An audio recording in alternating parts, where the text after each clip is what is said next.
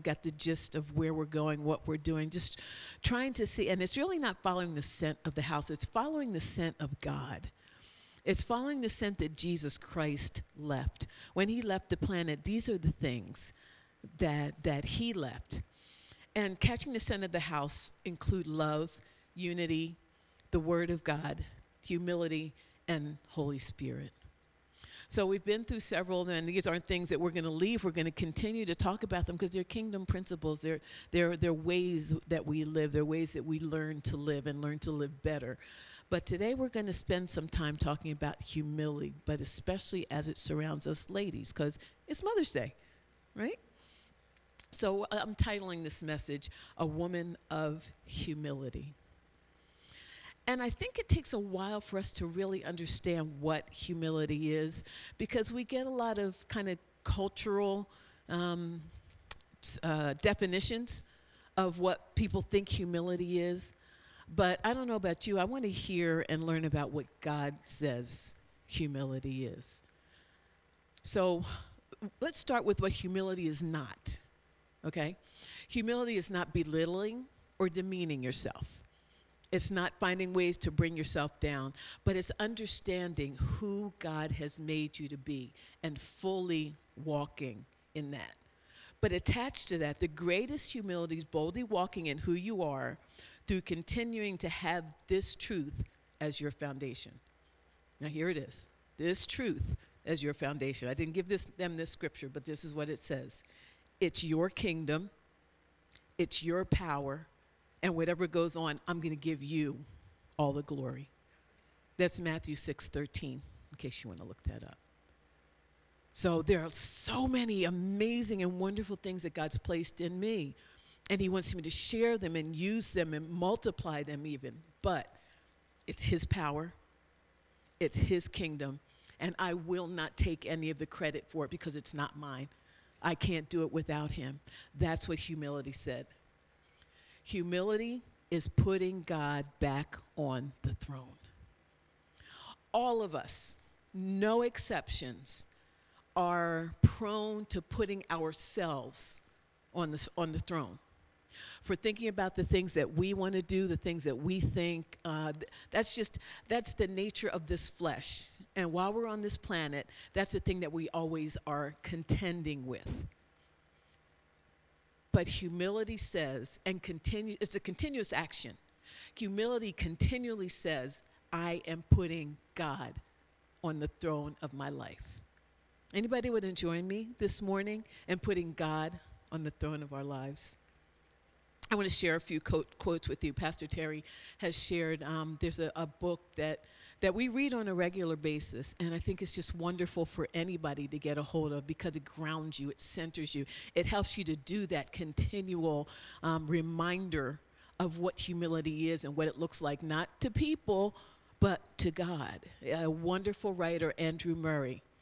So this first quote says this: humility, the place of entire dependence on God, is from the very nature of things, the first duty and the highest virtue of the creature, that's us, and the root of every virtue. Humility is not so much a grace or a virtue along with others, it's the root of all, because it alone takes the right attitude before God and allows him as God to do all. It's the good soil. It's the good soil that all of the virtues, the love, the peace, the sharing of love, the giving your life, it's where everything comes from, because it says, I know that it's in me, but I know who it's from. I know what's in me, but I know who it's from. You know, Jesus is he's our, for everything, he's our first example. But in this, he's our primary example, because there was no man walking the earth greater than Jesus. And these are some of the things he said. This scripture is John 14:6. Jesus explained, I am the way, I am the truth. And I'm sorry, I'm reading John 14:6. I'm reading from the Passion Translation. It might look a little different from some of the things, the translations you're using. always look at different translation. It helps to bring things to life in different ways.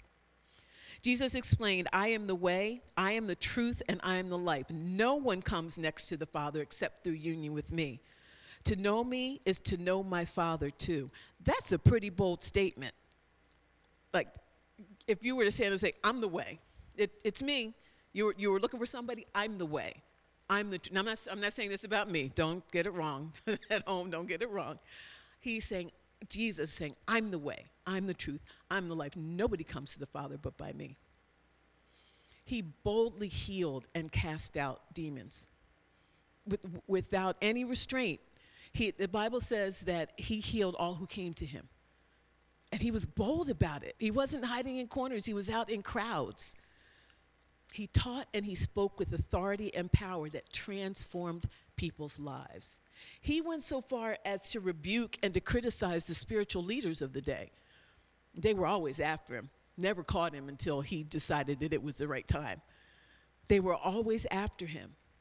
But yet, with all that boldness that he proclaimed about himself, with all that greatness that was in him, this is what he said. John 5:19. Looks like we lost our scripture. But I'll write it down now and look at it later. And once again, this is from the Passion Translation. John 5:19, Jesus said, I speak to you eternal truth. Now listen to this. The Son is unable to do anything from himself or through his own initiative. I only do the works that I see my Father doing, for the Son does the same works as his Father. Jesus said, I am unable to do anything without the Father. Now, I'll just be a little transparent with you. How many of you have just kind of started off your day, started off your week, started off a thing that you had to do, and you just kind of went? Because, this is what I have to do. I don't think Jesus started anything that way. I don't think he started any task, any day, even those normal things that we do, like our jobs, taking care of our kids, without saying, Father, I am completely and totally dependent upon you. There is nothing, the smallest thing or the largest thing, I am dependent upon you. That is humility. So let's bring it back a little to us ladies and pull it in, because that was for everybody, but let's pull it into our mothers, our women, if you will. So women are uniquely designed to bring life. They haven't figured out yet how to get a man to have a baby. I know there's probably some scientists working on it, but to date, women are the only ones who can produce life. We get a seed, and life is produced. It's clear that God uniquely designed or fashioned us to produce life. By God's original design, seed is planted within a covenant relationship, and life is produced. Put up Genesis 2:22. I just want to highlight a little bit about us ladies. Remember, as I said ladies, because we all live in this potential, whether you're a natural mother or not. Genesis 2:22 from the NASB, and I like this because I like this word. The Lord God fashioned into a woman the rib which he had taken from the man and brought her to the man. Here's the definition of fashioned. He planned, made, or fashioned artistically, designed intentionally, done or made or performed with purpose and intent. I just kind of get the idea of an artist or even a sculptor taking something and molding it. And he didn't just kind of slap it together and say, there's woman. There was great intent, and he fashioned it and he formed it, and he said, that's it. That's the one. She's good, because I've made her with great purpose. So not every woman is a mother of children, but every woman holds the potential to produce life. That is life with your words, life with even your presence, life with your attitude, life with just the way that you live, the words that you pour into other people. You are able to, you are called to produce life in your spouse, your children, in your family, in your extended family. Anyone who you come in contact is the recipient of the life that you are designed to bring. So I learned this truth a little while ago, and it really blessed me. I want to share it with you this morning. Women, we produce life. We are multipliers. Did you ever hear that? That women are multipliers? Whatever we get, we don't give it back to you the way you got it. We multiply it, right? When a woman receives a seed from the man, she doesn't give him the seed back. She gives him a baby. When you give her a house, she makes it a home.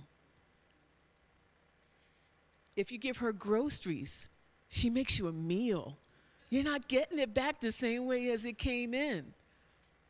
Whatever you give a woman will come back. Whatever you give us will come back multiplied. When God gives us the seed that he pours into us, he wants to multiply it so that we've talked about this before. He wants to multiply and grow fruit in our lives. And here's a pop quiz. Sorry if you weren't here. What's fruit for? Fruit is for others. The life that he wants to bring out of us, yes, it nourishes up us. It flourishes in us, but it produces for others. Let's bring it back again. Humility is the only soil in which that grace to produce life, can take root and grow. How many of us can take, those of us, so I'll just narrow it down just for a moment, those of us who are mothers, how many of you can take credit for what grew in your womb? We're amazed by what happens. It's an awesome process. Even when I was with my daughter-in-law this weekend, I think she's about 20 weeks now, which is about halfway through, and her belly is growing, and she's waiting for the flutters, and she's just in awe of what's going on in her body. But she can't take any credit for it. It's the life-giving potential and now coming to fruition in her. And in a few months, there's going to be a baby girl. Because we are multipliers, but we are only multipliers because of the soil and of the grace of God that's in our lives by way of humility. Amen? Amen.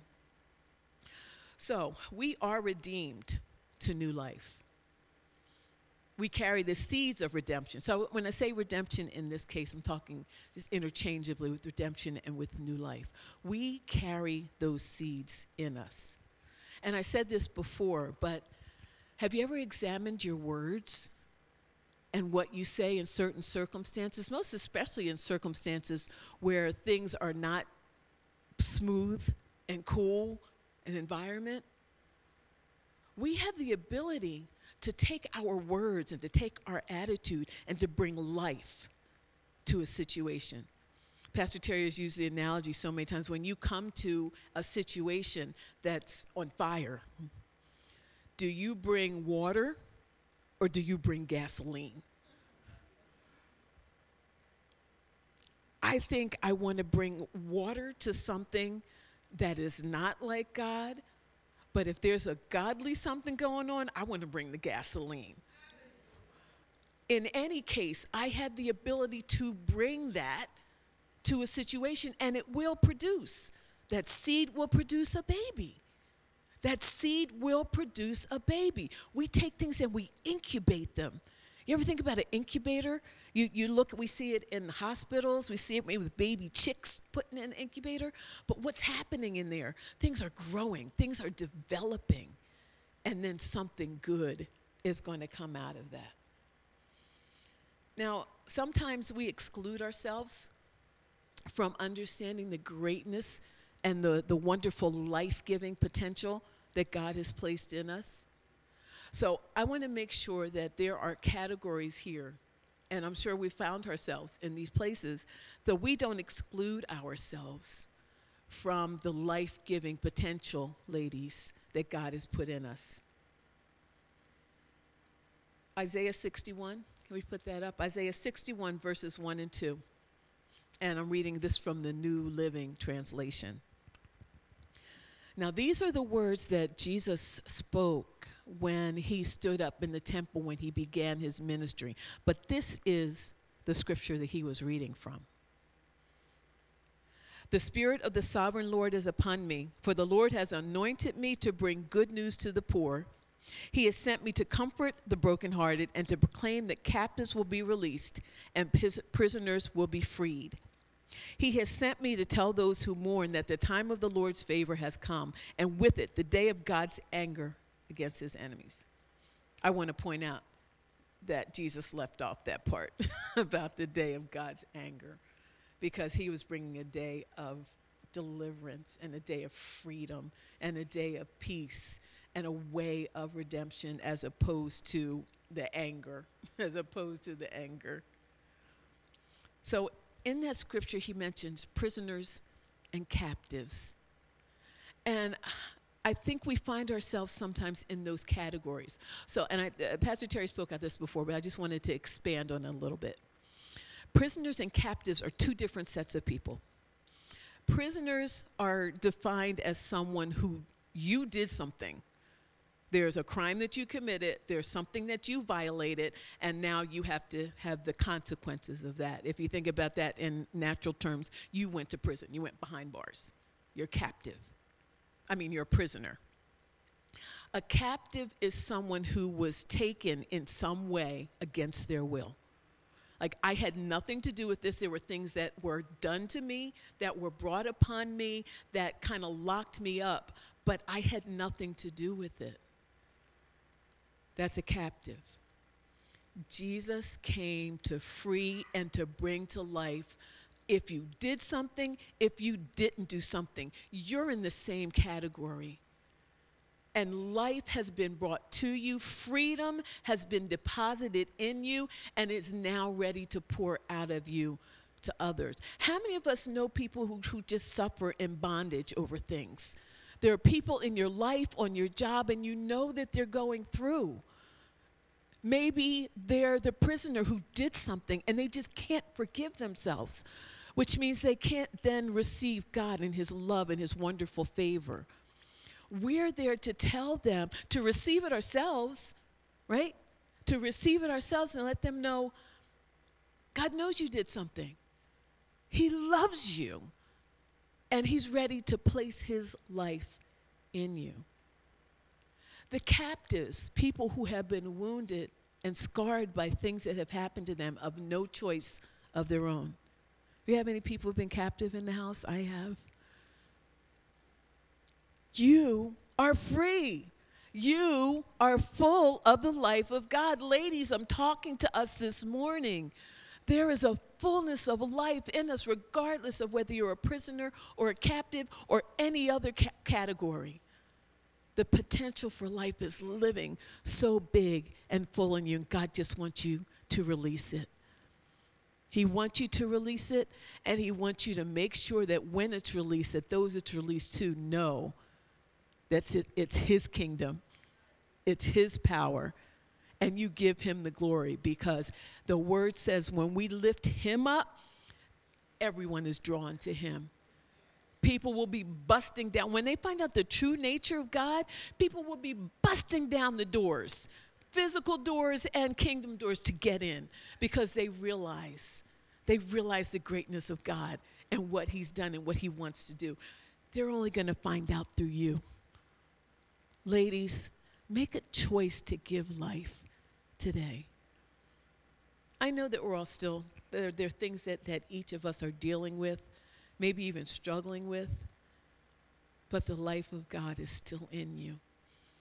If we all waited until everything was all fixed and straight and what we think is perfection in our lives, we'd never help anybody. Because we're all a continuing story of God's grace. We're all a continuing story of learning about the deeper levels of his love and his redemption and what he's placed in us. So don't let that stop you. Don't let the fact that there are things that God is helping you and growing you in stop you from sharing the life of God with everyone around you. Because remember, it's not you, it's his kingdom. It's his power. When you give him the glory, people are drawn to him. If you're given the seed of the word of God, however that looks, when you give it out, it will produce life. It takes humility to say that Jesus is Lord, and I accept the way that you have done things, God. I accept the system. If I believe, if I receive, then I am a part of your kingdom. It's just that simple. I believe who you are. I receive who you are. I'm a part of your kingdom. So a wise woman freely acknowledges the truth. My next heartbeat depends on him. The successful outcome of every one of my endeavors depends on his help. Romans 12:3. Can we put that up? Romans 12:3, I'm reading from the Passion Translation. I'm sorry, that's a little small. I had to fit it on one slide. God has given me grace to speak a warning about pride. I would ask each of you to be emptied of self-promotion and not create a false image of your importance. Instead, honestly assess your worth by using your God-given faith as the standard of measurement. And then you will see your true value with an appropriate self-esteem. I love this because it helps us to move away from those places of saying that we're not something or we don't have something. There's so much that we do have when we acknowledge, we do have it, period, but it's able to flow through our lives when we acknowledge the source of what we have. Not self-promotion, but God promotion. Say that with me. Not self-promotion, but God promotion. He said, if you lift me up, people will be drawn to me. So we carry God's seed and we birth the destiny that he's called us to. There are people around you now, and most especially in the generations behind you. Just see the kids singing. And a lot of it, some of it they get, and I guess just like us, some of it they don't get. But things are being poured into them. I love the leaders of the children because they're pouring things into the generation that's behind us, things that will stay resident in their hearts and in their lives. So there are people around you now and the generations behind you depending on you to speak words of life, to grow the fruit that will nurture and produce more seed and fruit for those to come. What's fruit for? I love it. I love it. So I don't want to leave you guys out of the picture today. Men in the house, you're not called to sit by passively and kind of let us do our thing.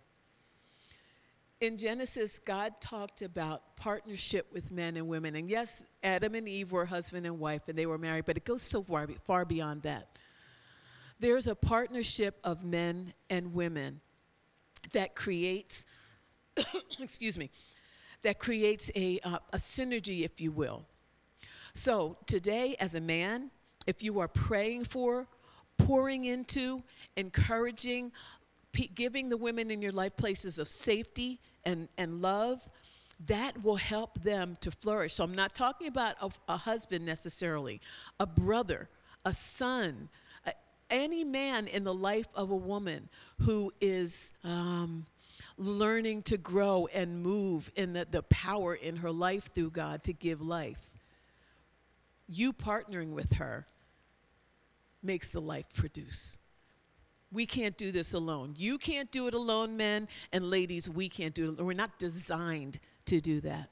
So things may work, but they don't work according to the fullness that God wants them to work. So how many of you guys are willing to partner with the women in your life, to love them, to encourage them, to pray for them so they can be all that God's called them to be? Let me see some hands, men. Come on. Even if you don't mean it, raise your hand and you'll mean it later. It's a wonderful design. It's a wonderful partnership. And I thank God for continuing to teach us to come into more and more fullness of what he's called us to do, because he wants his kingdom here on earth. He doesn't just want to take us with him. He wants us. He's got us. He loves us. He's just showing me day after day the intensity and the extent of the love and the care that he has for me. And that's without question, and that's without me doing anything else ever again.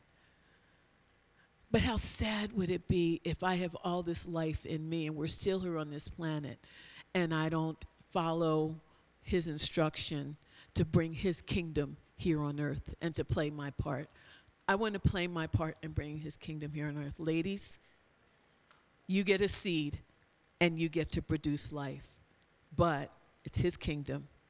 It's his power. Let's give him all the glory. Amen. Amen.